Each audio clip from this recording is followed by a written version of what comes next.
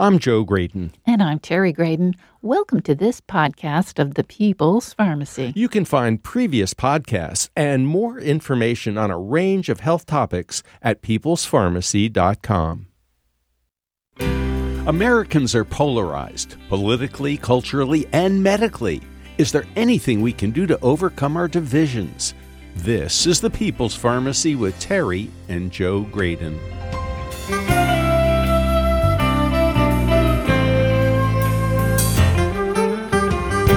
Are you fed up with bickering and division? Our guest is a physician and a healer who bases his medical practice in data. Why does he believe that practicing sincere compassion could help make all of us healthier? His book is titled Wonder Drug: 7 Scientifically Proven Ways That Serving Others is the Best Medicine for Yourself. Can we reverse the attitude that there's a pill for every ill with an extra dose of kindness? Coming up on the People's Pharmacy, find out why compassion is a wonder drug.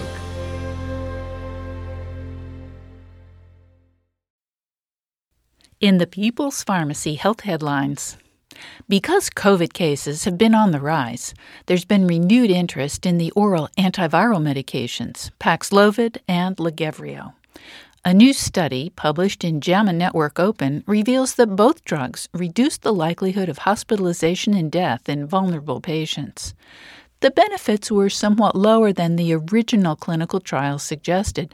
That may be because the early studies were carried out in patients who had not been vaccinated and had little, if any, natural immunity against COVID-19.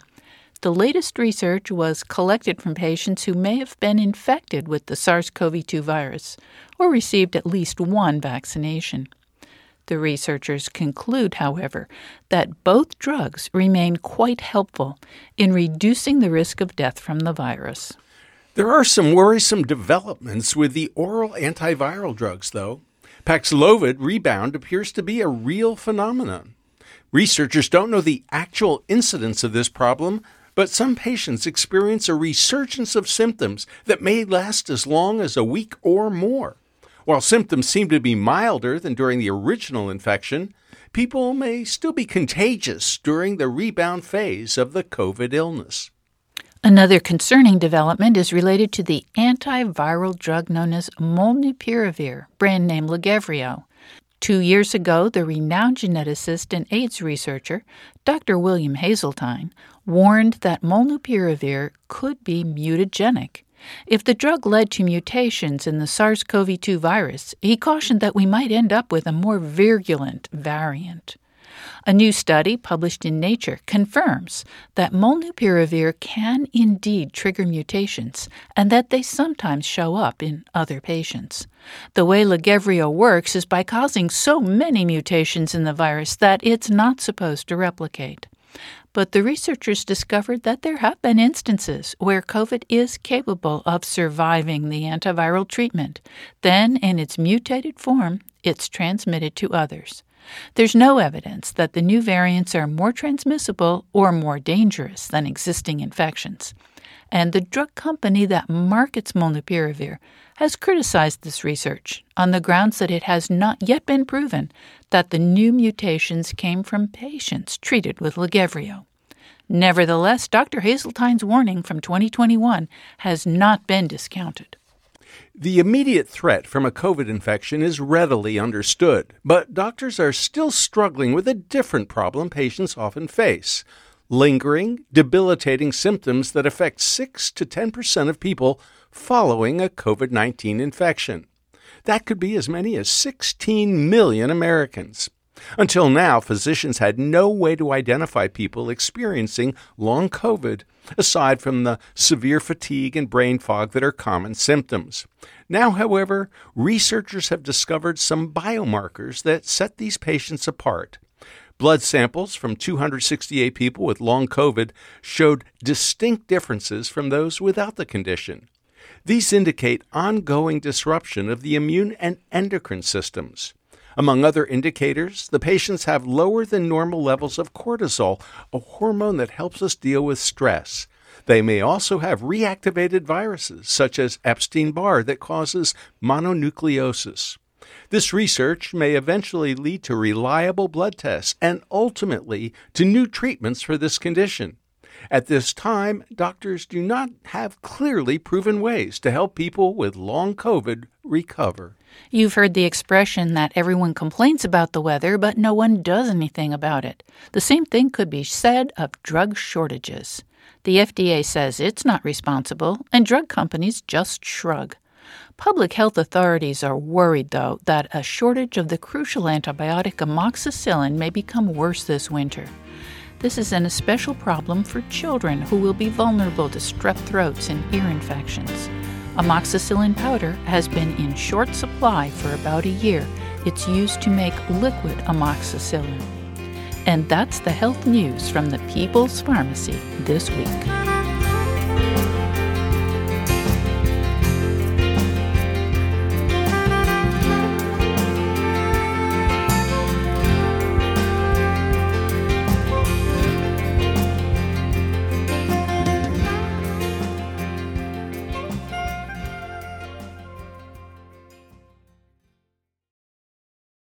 Welcome to the People's Pharmacy. I'm Joe Graydon. And I'm Terry Graydon. The world seems increasingly polarized.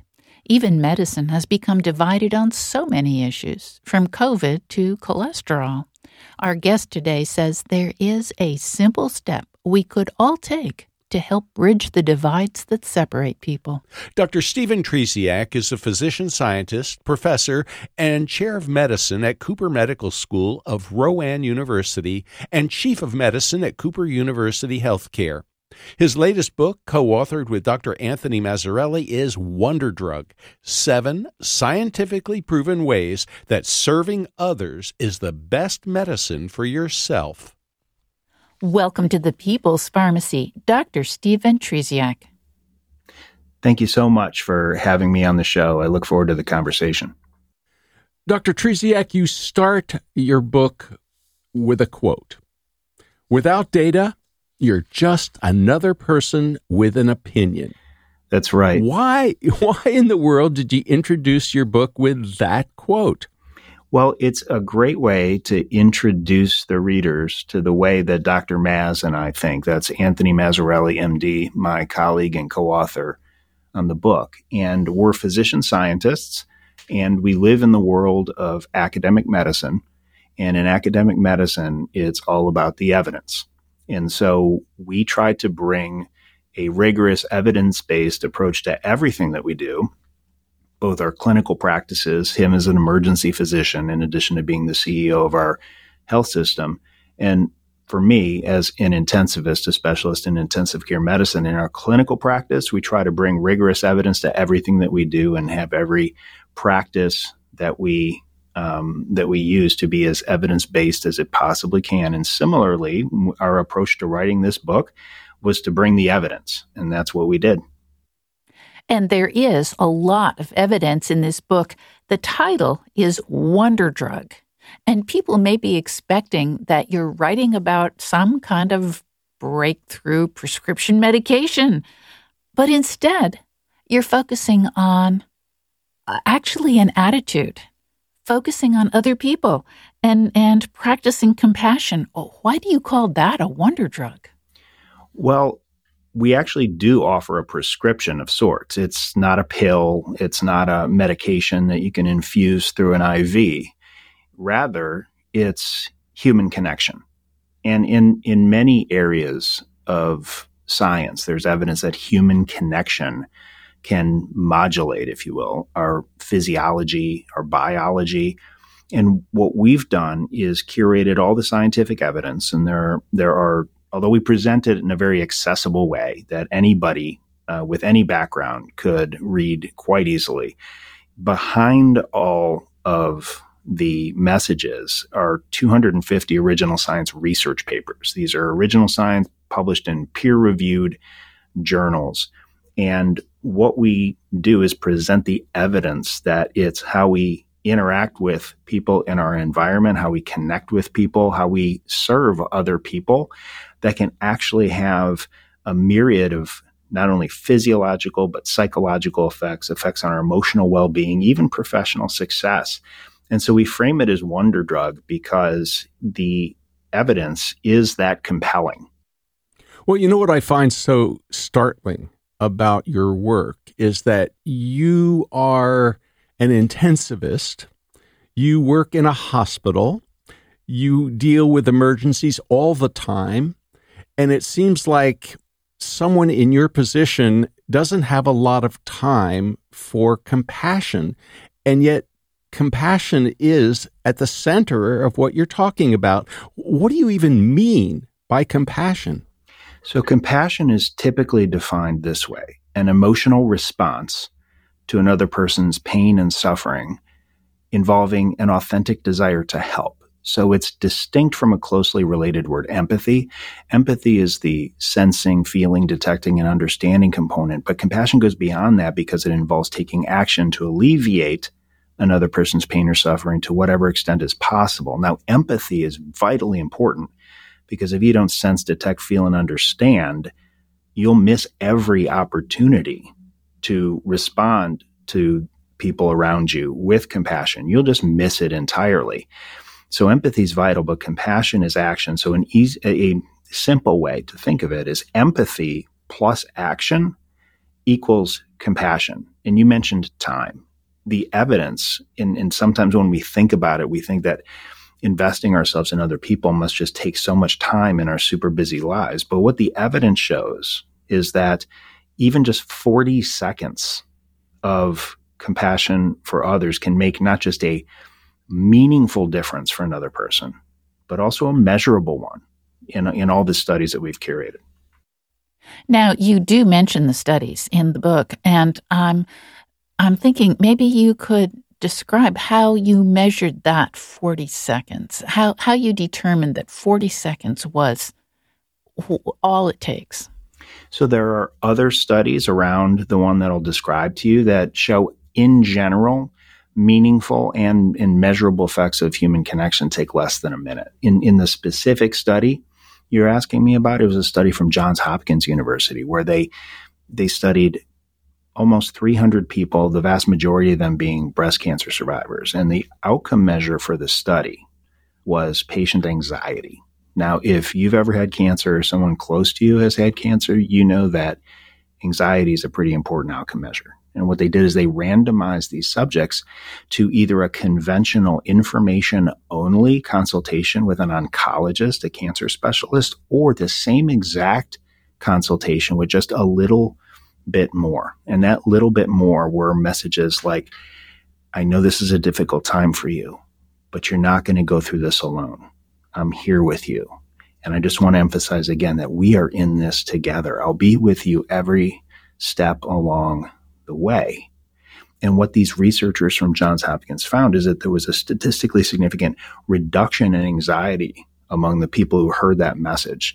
And some of my colleagues bristle at these sorts of conversations because they say to me, there should be no time element or time dimension at all. We can go through our days with brusque efficiency, letting everybody know exactly how busy we are or how busy we think we are. But if someone were to actually hold a stopwatch to you, it wouldn't be any different if you would go through your day and treat every person you came across with compassion. Well, I'm wondering how you were able to get busy doctors, busy nurses, and other healthcare professionals to modify their attitudes and, in particular, their behaviors. Because I can just imagine a busy hospital, maybe, it's a Monday morning and there's a bunch of emergency stuff that has showed up and people are rushing around, and I'm thinking COVID and how difficult that has been for the last 2.5 years. So how did you change attitudes? Really, what it's all about is understanding that there's evidence that compassion for others is a powerful, beneficial therapy for the giver too. So our first book a couple years back called Compassionomics was really for the healthcare community. Our new book is focused on exactly that principle, but for far beyond the healthcare community, for everyone, everywhere. It's the evidence that serving others is in fact the best medicine for yourself. And we curate all the evidence behind that. And where it started really is where the science meets the personal. Because for me as an intensivist and what I do in my job, I often describe it as that we meet people and their families on the worst day of their life. And after 20 years of doing that, I became very much aware that I had every symptom of burnout myself. And so what was I supposed to do? Well, the evidence, or I should say the conventional thinking was to get away more, to detach, to escape, to go deeper withinward and take more nature walks and to take more vacations, as if getting away from patients was some sort of antidote. And it didn't make any sense to me, because I thought that really the solution had to be something fundamentally different at the point of care. And that's where we began to see the signal in the evidence that compassion for others can be beneficial for oneself. And that when you analyze the scientific evidence, there is an association between compassion for others and burnout. But in contrast to what I was taught years ago, 25 years ago in medical school, the association is inverse. Okay. Now that is an important statistical concept. Will you explain it, please? Absolutely. So when I was in medical school, I remember this very vividly being taught. Don't care too much, because too much caring, too much compassion burns you out. And I believed that for 25 years. And that was based on opinion, anecdotal experiences. It wasn't based on research. So fast forward 25 years, and when I was in the throes of burnout myself, and I want to be very clear that I don't say that lightly. I mean, burnout is a really dark place. I mean, burnout it's the perfect term, because you feel like a building after a fire that's just been gutted from the inside out, and that's, emptied, completely emptied. And when I went to the evidence, because I'm trained as a researcher, I call myself a research nerd all the time. As a physician scientist, I went to the evidence, and now 25 years later, there was ample research to inform this burnout that I was in the throes of. And what the evidence showed, in contrast to what I learned in medical school or what's taught, too much caring burns you out. If that was true, then you'd see a positive association: high compassion, high burnout; low compassion, low burnout. But what the research actually shows is that the relationship is inverse: high compassion, low burnout; low compassion, high burnout. You're listening to Dr. Stephen Trzeciak, Professor and Chair of Medicine at Cooper Medical School of Rowan University and the Chief of Medicine at Cooper University Healthcare in Camden, New Jersey. He's co-author of Wonder Drug, 7 scientifically proven ways that serving others is the best medicine for yourself. After the break, we'll learn more about how high compassion can be linked to low burnout. It seems that practicing compassion can help both parties. Could this approach help American medicine move away from the attitude that there's a pill for every ill?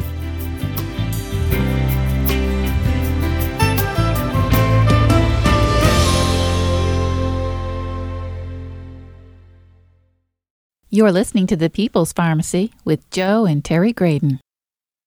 This podcast is made possible in part by Gaia Herbs. For more than 30 years, Gaia Herbs has nurtured the connection between people and plants to deliver nature's vitality. Their full-spectrum formulas are designed to provide an herb's complete array of beneficial compounds with nothing artificial to get in the way.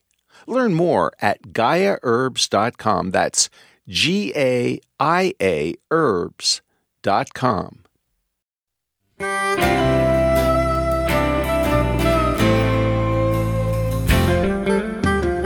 Welcome back to The People's Pharmacy. I'm Joe Graydon. And I'm Terry Graydon.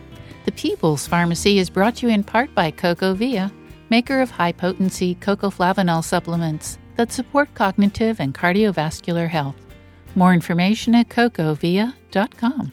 And by Gaia Herbs, providing transparency through its Meet Your Herbs platform, tracing the origin and DNA of each product.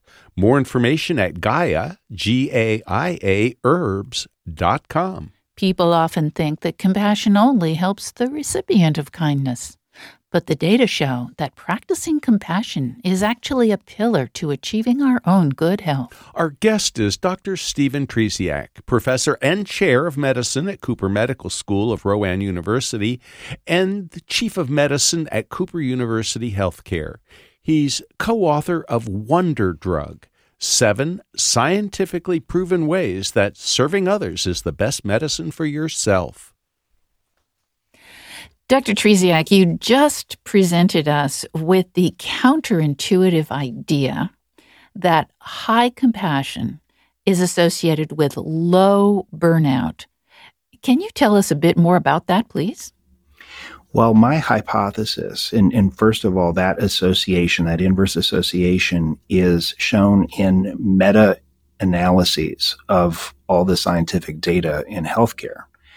And my hypothesis to explain it is that if you care deeply about patients and you have the relationship that flows from that, then you get the fulfilling part of what it means to take care of patients. You get the fulfilling part of being in medicine. And if you don't have that, all you really have is a stressful job, a really stressful job. And so when I became aware of that evidence, I decided to test the compassion hypothesis for myself. I very intentionally decided to lean in rather than pull back and detach, to care more, not care less. And not just with patients and their families in the ICU, but with the nurses that I had worked with at that point for 15 plus years, with my colleagues, and even outside of the hospital, even at home. And that was really where the fog of burnout began to lift for me, and it changed everything. And what Dr. Maz and I have found in our work is that what the research supports, not just in healthcare, but far beyond healthcare, is that the key to resilience is relationships. The key to resilience is relationships. And that it's what I call where the science meets the personal, because we not only curated the scientific evidence behind that principle, but I've lived it myself.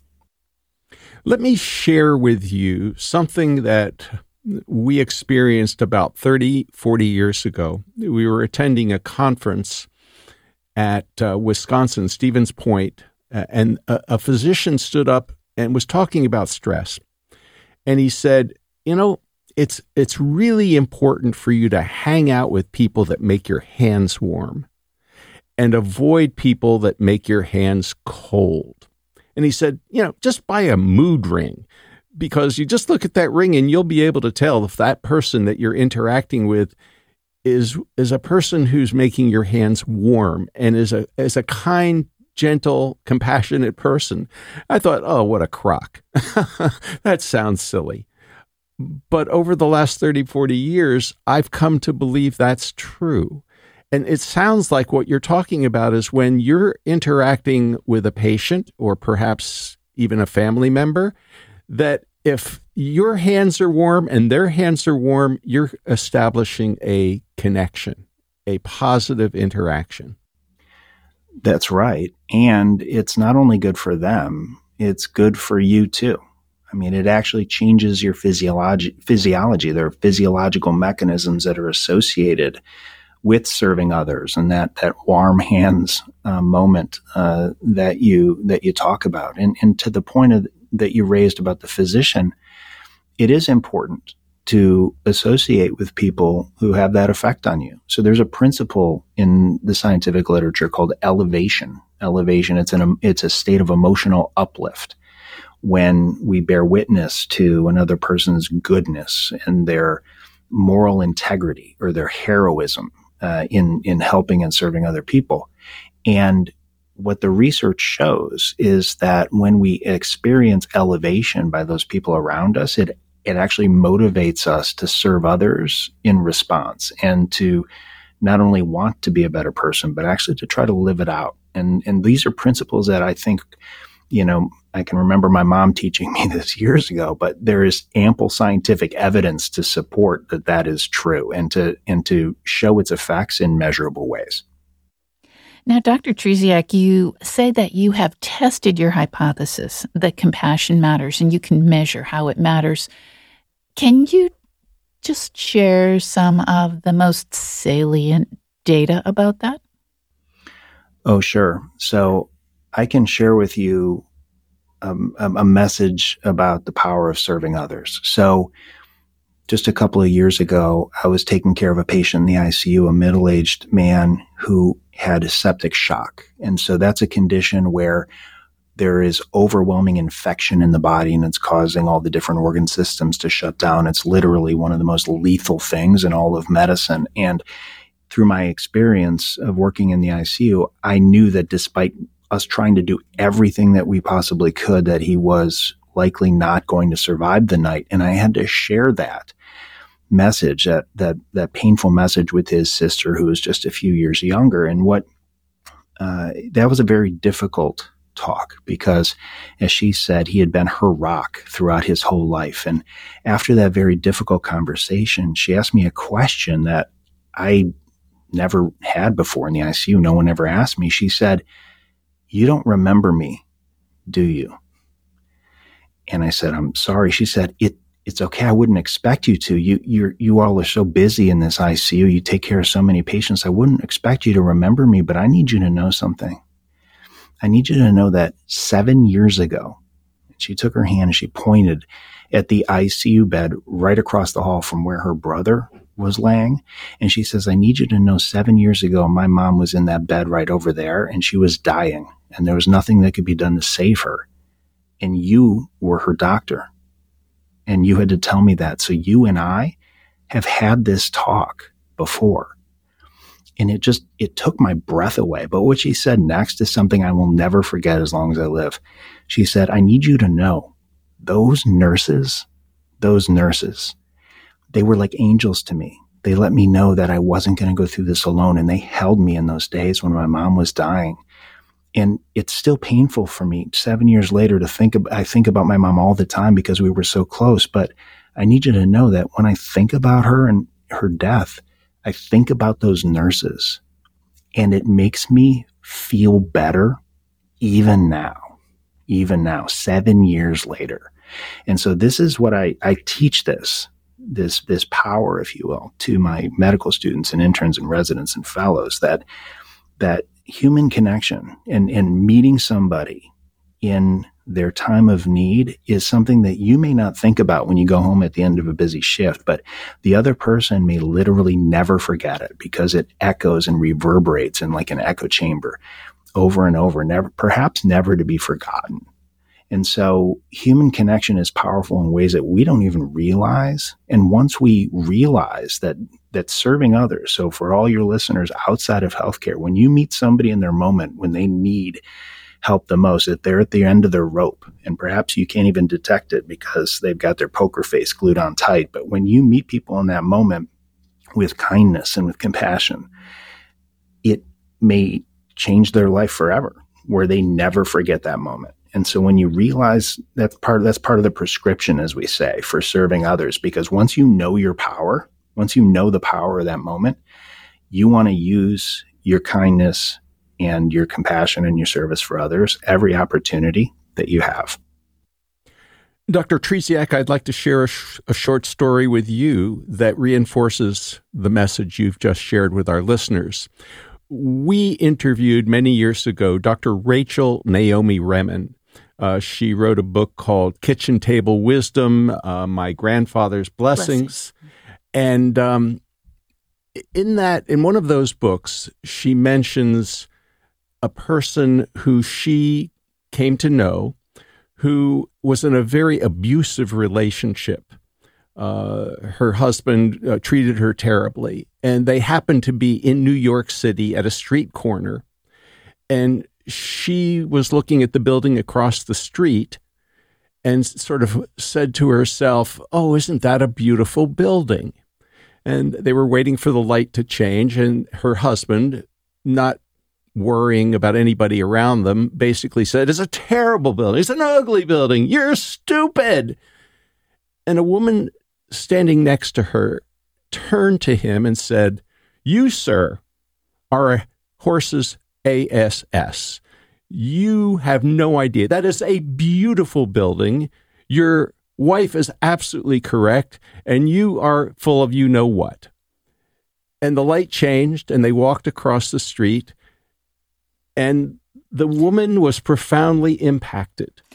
And as a result of that essential affirmation by a complete stranger on a street corner in a city they didn't even live in, one they were visiting, she eventually realized that the relationship she was in was not the right relationship for her, and she was able to leave it. And she was able to go on, develop a career, ultimately became a friend of Dr. Remen.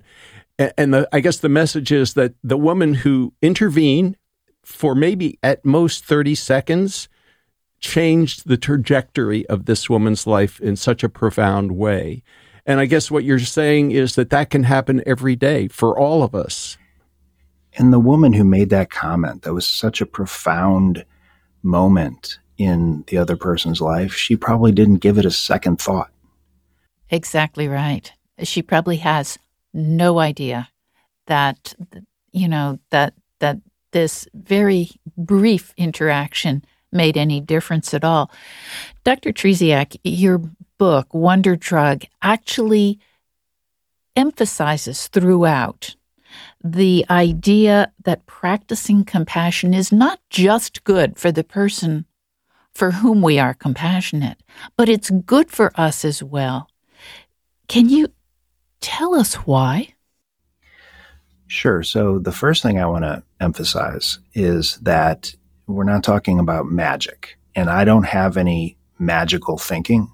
And so my background is I'm a physician scientist. And so not only are the effects of serving others evidence-based as we curate all the evidence, we like to look for mechanisms, right? So there are multiple mechanisms that I'll just briefly summarize for you. One is that when you serve others, it actually directly activates the reward center of your brain. It's part of the reason why it feels good to help people. Another reason is the second mechanism, which is a flood of hormones and neurotransmitters, which are associated with a myriad of important and positive physiological effects, but also feel good. So we're talking about endorphins and dopamine and serotonin and oxytocin. A third mechanism is that serving others actually fine-tunes the nervous system. So in contrast to the fight or flight response that we're commonly taught about, that's called the sympathetic nervous system. Serving others pushes the balance towards the parasympathetic nervous system, which is the rest, digest, the calming effect of the nervous system. And so that's why many people describe that when they serve others, they feel much more calm.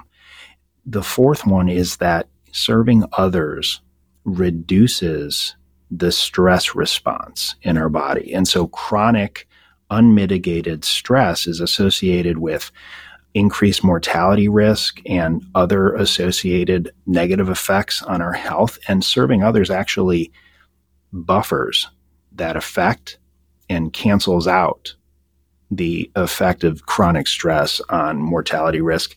And lastly, serving others also does something to how our genes are expressed, and specifically it dials down the expression of genes which turn on systemic inflammation. So chronic systemic inflammation throughout the body is associated with all sorts of bad things like cardiovascular disease and cancer. And so that is if sustained over a long period of time, and a life of consistently serving others can downregulate that to some extent.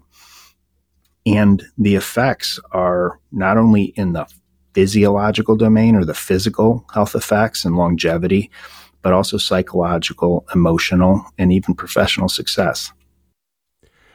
Dr. Tresiak, physicians spend a lot of time trying to get patients to do something or change something. And some patients probably like the idea of a quick fix, a pill that takes care of the problem. You just give me a torvastatin and I can have an ice cream sundae whenever I want. How can your prescription be applied so that the idea of a pill for every ill is not necessarily the answer, especially in a hospital or an intensive care unit? So one of the things I said earlier is that I don't have any magical thinking. In line with that, I don't have any magical thinking about a one-and-done effect, so to speak. That would be like thinking I ate spinach once, so now I'm going to be good until I'm 90 years old. Of course, that's ridiculous, but it's also not true for serving others. And so what we have to do is build it into our daily lives as a habit so that it becomes a part of who we are. And what the research supports is not a one-and-done effect. If it's sustained over time, consistently, where it becomes part of our daily routine and who we are, those are the people that will have the effect. Now, you mentioned some people like to just pop a pill as if it's easy. Well, the first part of our 7-part evidence-based prescription is start small. So when many people hear about the science behind serving others, they think, well, that's great. I might do that, later on in my life when I'm retired and I have more time. What the research supports is that all you need is simple prism changes to help begin to receive what we call the live to give effects. So you don't need a major life upheaval. You don't need to quit your job and sell all your worldly possessions and move to a third world country and start hauling water from a distant well. Not at all. In fact, what the research supports is that we just need to focus on the people who are already in our own orbit and all the opportunities to serve others that are all around us. Research shows that in everyday life, we have 9 empathy opportunities per day. And what the research supports, and this is what Dr. Maz and I call the daily 16, just 16 minutes per day of serving others, on average, if sustained over time, is all that's needed to exceed the threshold effect to get all the benefits. You're listening to Dr. Stephen Trzeciak, Professor and Chair of Medicine at Cooper Medical School of Rowan University and Chief of Medicine at Cooper University Healthcare. He's co-author of Wonder Drug, 7 scientifically proven ways that serving others is the best medicine for yourself. After the break, we'll talk about practicing compassion. All of our skills get better if we practice them. How did Dr. Trzeciak settle on 16 minutes a day? What kind of a difference does that make? Can compassion help us create trust that's authentic and not simply transactional? Find out what we can all do today to try out Dr. Trzeciak's prescription for better health outcomes through serving others.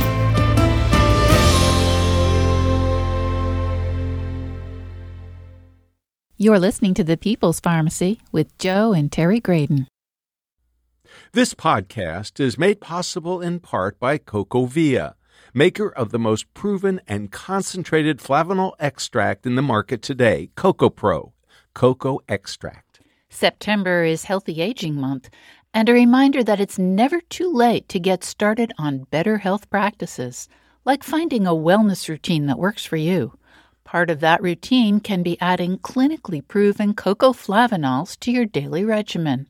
Whether you're looking to prioritize your heart health or your brain health, you can find a supplement to fit your needs with cUvJmY. All cUvJmY supplements contain the #1 bioactive flavanols, CocoPro, backed by more than 20 years of research. These powerful bioactive nutrients are clinically proven to promote cardiovascular health and improve cognitive function as you age, so you can stay physically active and mentally sharp for healthy years ahead. Get 20% off all cUvJmY products from September 18th through October 2nd using the discount code AgeWellPod at cUvJmY.com. That again is AgeWellPod at cUvJmY.com. WGyqh.com. These statements have not been evaluated by the Food and Drug Administration. This product is not intended to diagnose, treat, cure, or prevent any disease.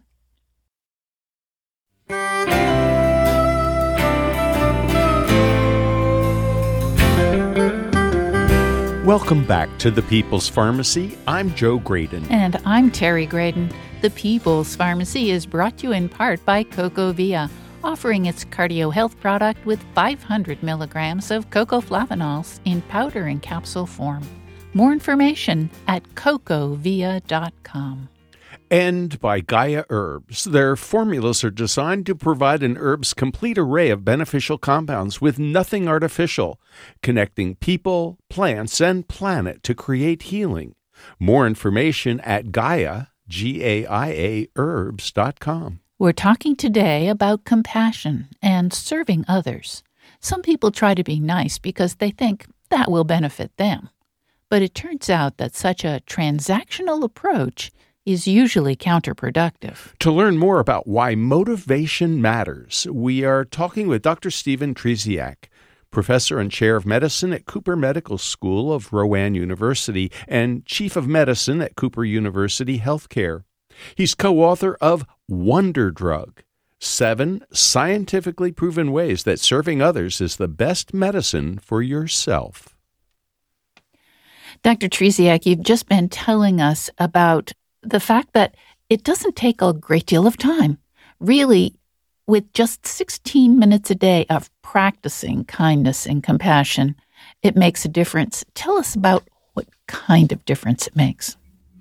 So what research supports is that in addition to longevity effects, meaning people who serve others consistently have longer life. So a number of studies have shown this. And meta-analyses have shown that there is a clear association between serving others, typically measured through volunteerism, like volunteering to serve organizations or a good cause or something like that, and lower mortality risk. And anytime you see that sort of research, people like me, physician scientists, get a little bit skeptical because there's always a possibility of, and the research term for this is unmeasured confounders or residual confounding. So things that are hard to measure that might be behind the results of a study that actually explain why the results are happening. So, for example, researchers in Epidemiology Journal studied married couples in order to try to combat this. So if you're thinking maybe people who don't serve others happen to also live next to a toxic waste dump or eat too much junk food, and these things are hard to measure in research studies, so maybe that's what the explanation is. So these researchers studied married couples, and they were cohabitating married couples. So they lived at the same address, ate the same dinner, probably had the same friends, and yet what they found is that the spouses who serve others had a benefit in terms of longevity, whereas those spouses that didn't serve others didn't have that benefit. So it wasn't something in the water. It wasn't the drapes. It wasn't any of those things. The association appears to be serving others gives you a longevity benefit. And we think it's related to all those mechanisms I was mentioning earlier in the show. Throughout Wonder Drug, you and Dr. Mazzarelli make it very clear that motivation is key. Why does motivation matter so much? So your listeners might groan at the thought that sincerity is required on top of just serving others. But it's not what we think. It's not what we believe. None of the principles that we present are our opinion, but rather it's what we found going through the scientific literature. And what the research supports is that motives matter. And what research has shown is that people who are serving others for genuine, if you will, altruistic purposes, rather than strategic helping, meaning like I'm giving to get, the altruistic people who are helping for genuine reasons get the benefits, where strategic helping is not associated with those benefits. And something that might help to explain it is that neuroscience research using a brain imaging modality called functional MRI, where you can do a brain scan to see what part of the brain is being activated at any given moment in time, that genuine altruistic helping and serving activates a distinct neural structure, a distinct different part of the brain compared to when you're strategically helping. Like instead of what we call a live to giver, if you're going to be a give to getter, meaning you're helping and serving because you think you'll get some reciprocity, you'll get something in return. And as far as your brain is concerned, as shown on these brain scans, your brain knows the difference. As it translates to outcomes, the benefits that we found in physical health and mental health and emotional health, happiness and well-being, they don't come with strategic helping.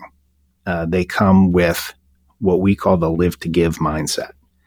And we think that's an important part of the body of evidence because clearly motives do matter. Well, I think people can sense if you're really, truly caring or whether it's just a sort of transactional interaction. And I think the whole idea of trust comes into play because if a doctor comes into the room and says, "How you doing? What's wrong with you?" You kind of get a sense of, well, the doctor's in a hurry.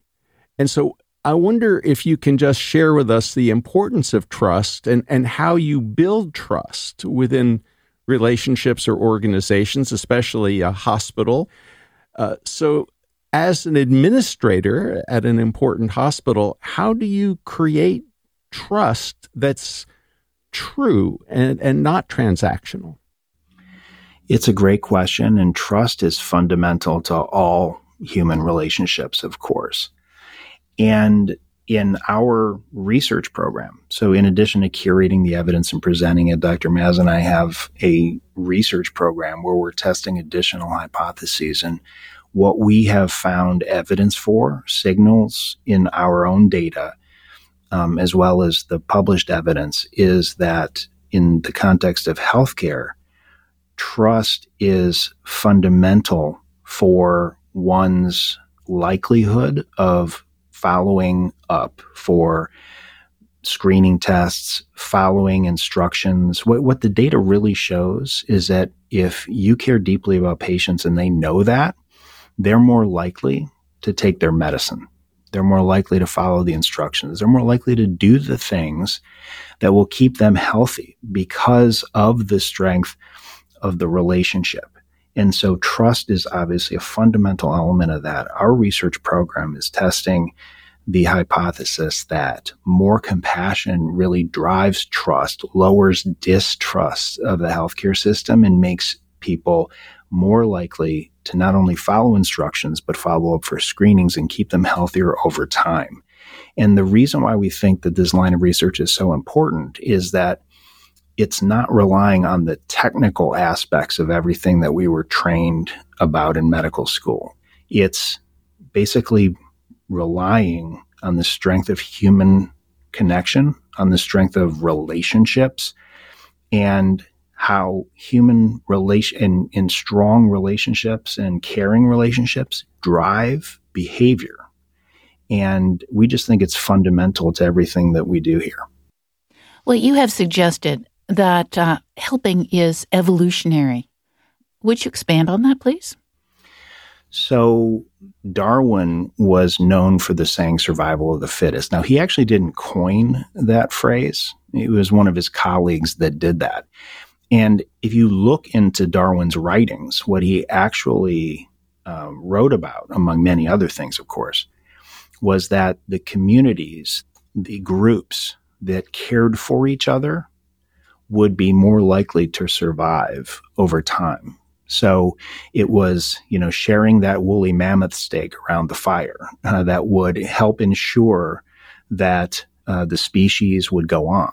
And so we often equate Darwinian survival of the fittest with like gladiator, dog-eat-dog type of behavior, when actually, if you look into what he wrote, he was clearly indicating that taking good care of each other matters for survival of the species. And I just think that's somewhat intuitive.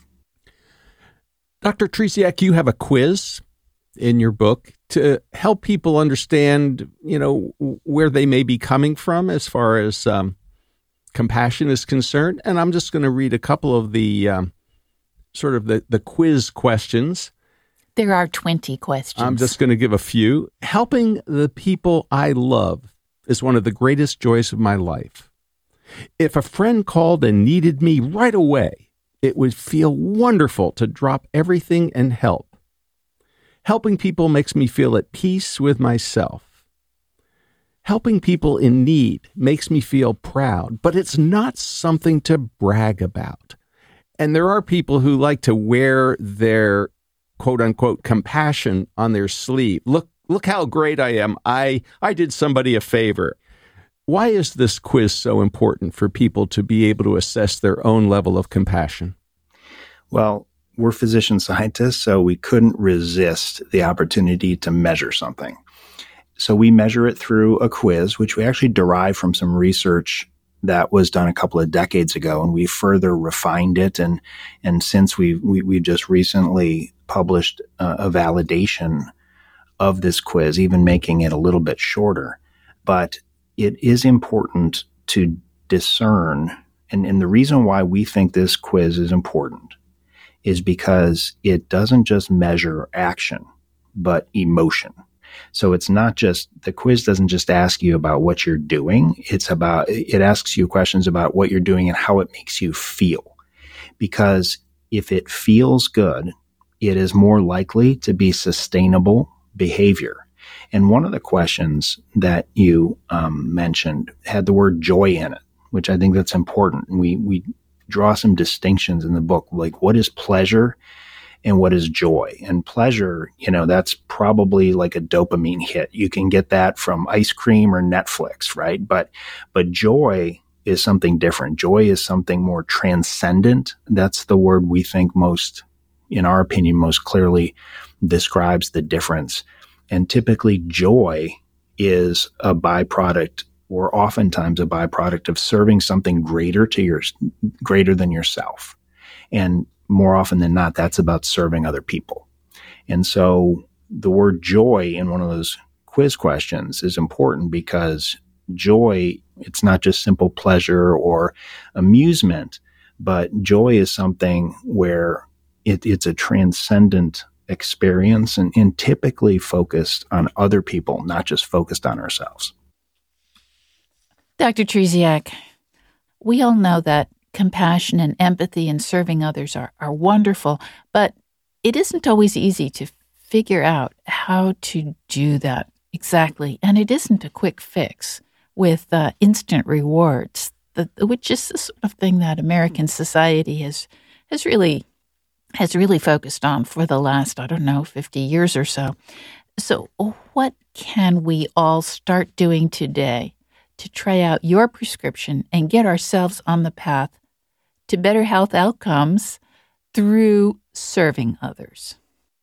So one of the components of the seven-part prescription for serving others is all about purpose and being purposeful.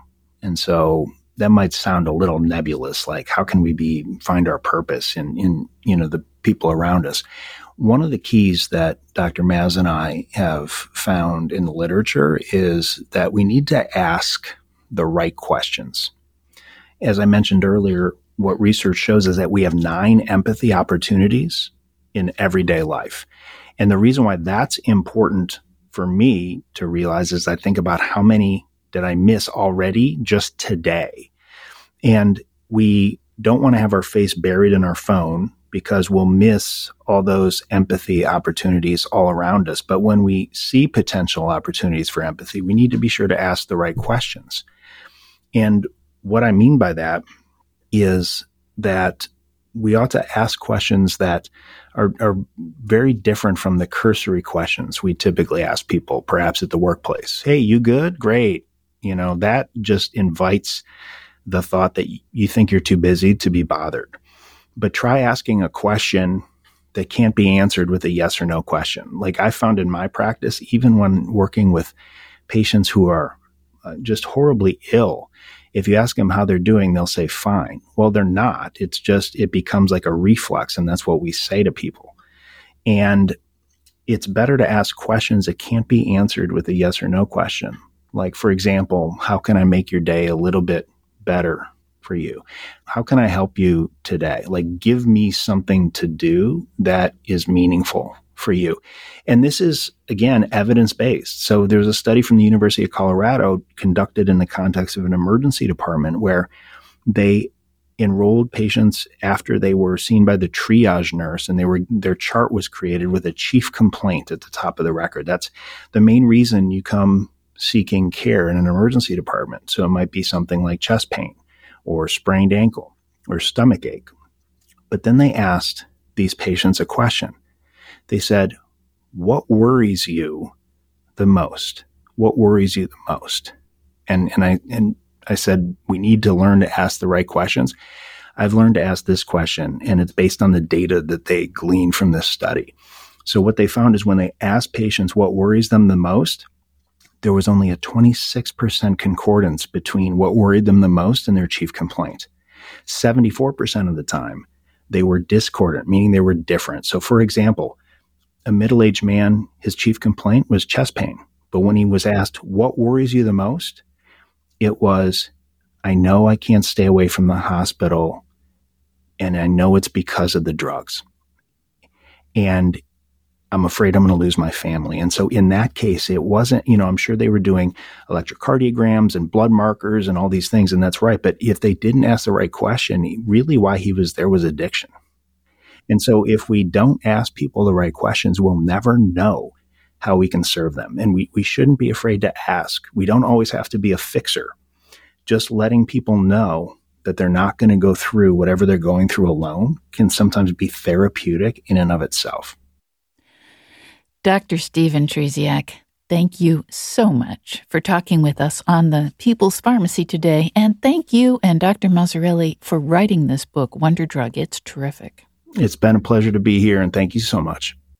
You've been listening to Dr. Stephen Trzeciak. He's a physician-scientist, professor, and chair of medicine at Cooper Medical School of Rowan University, and chief of medicine at Cooper University Healthcare in Camden, New Jersey. His latest book, co-authored with Dr. Anthony Mazzarelli, is Wonder Drug: 7 Scientifically Proven Ways That Serving Others is the Best Medicine for Yourself. Lynn Siegel produced today's show. Al Wodarski engineered. Dave Graydon edits our interviews. B.J. Liederman composed our theme music. This show is a co-production of North Carolina Public Radio, WUNC, with the People's Pharmacy. The People's Pharmacy is brought to you in part by cUvJmY, the maker of high-potency cocoflavanol supplements that support cognitive and cardiovascular health. More information at cUvJmY.com. And by Gaia Herbs. Their formulas are designed to provide an herb's complete array of beneficial compounds with nothing artificial, connecting people, plants, and planet to create healing.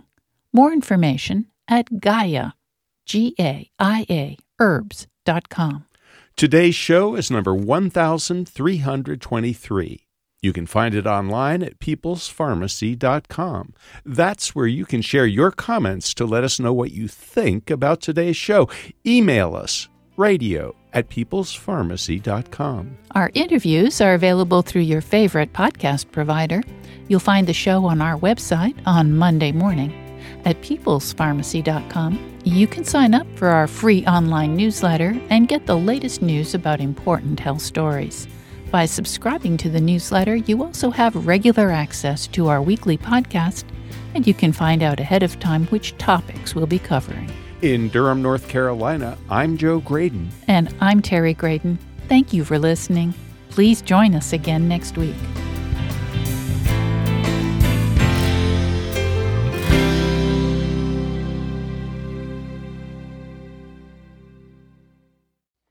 Thank you for listening to the People's Pharmacy Podcast. It's an honor and a pleasure to bring you our award-winning program week in and week out.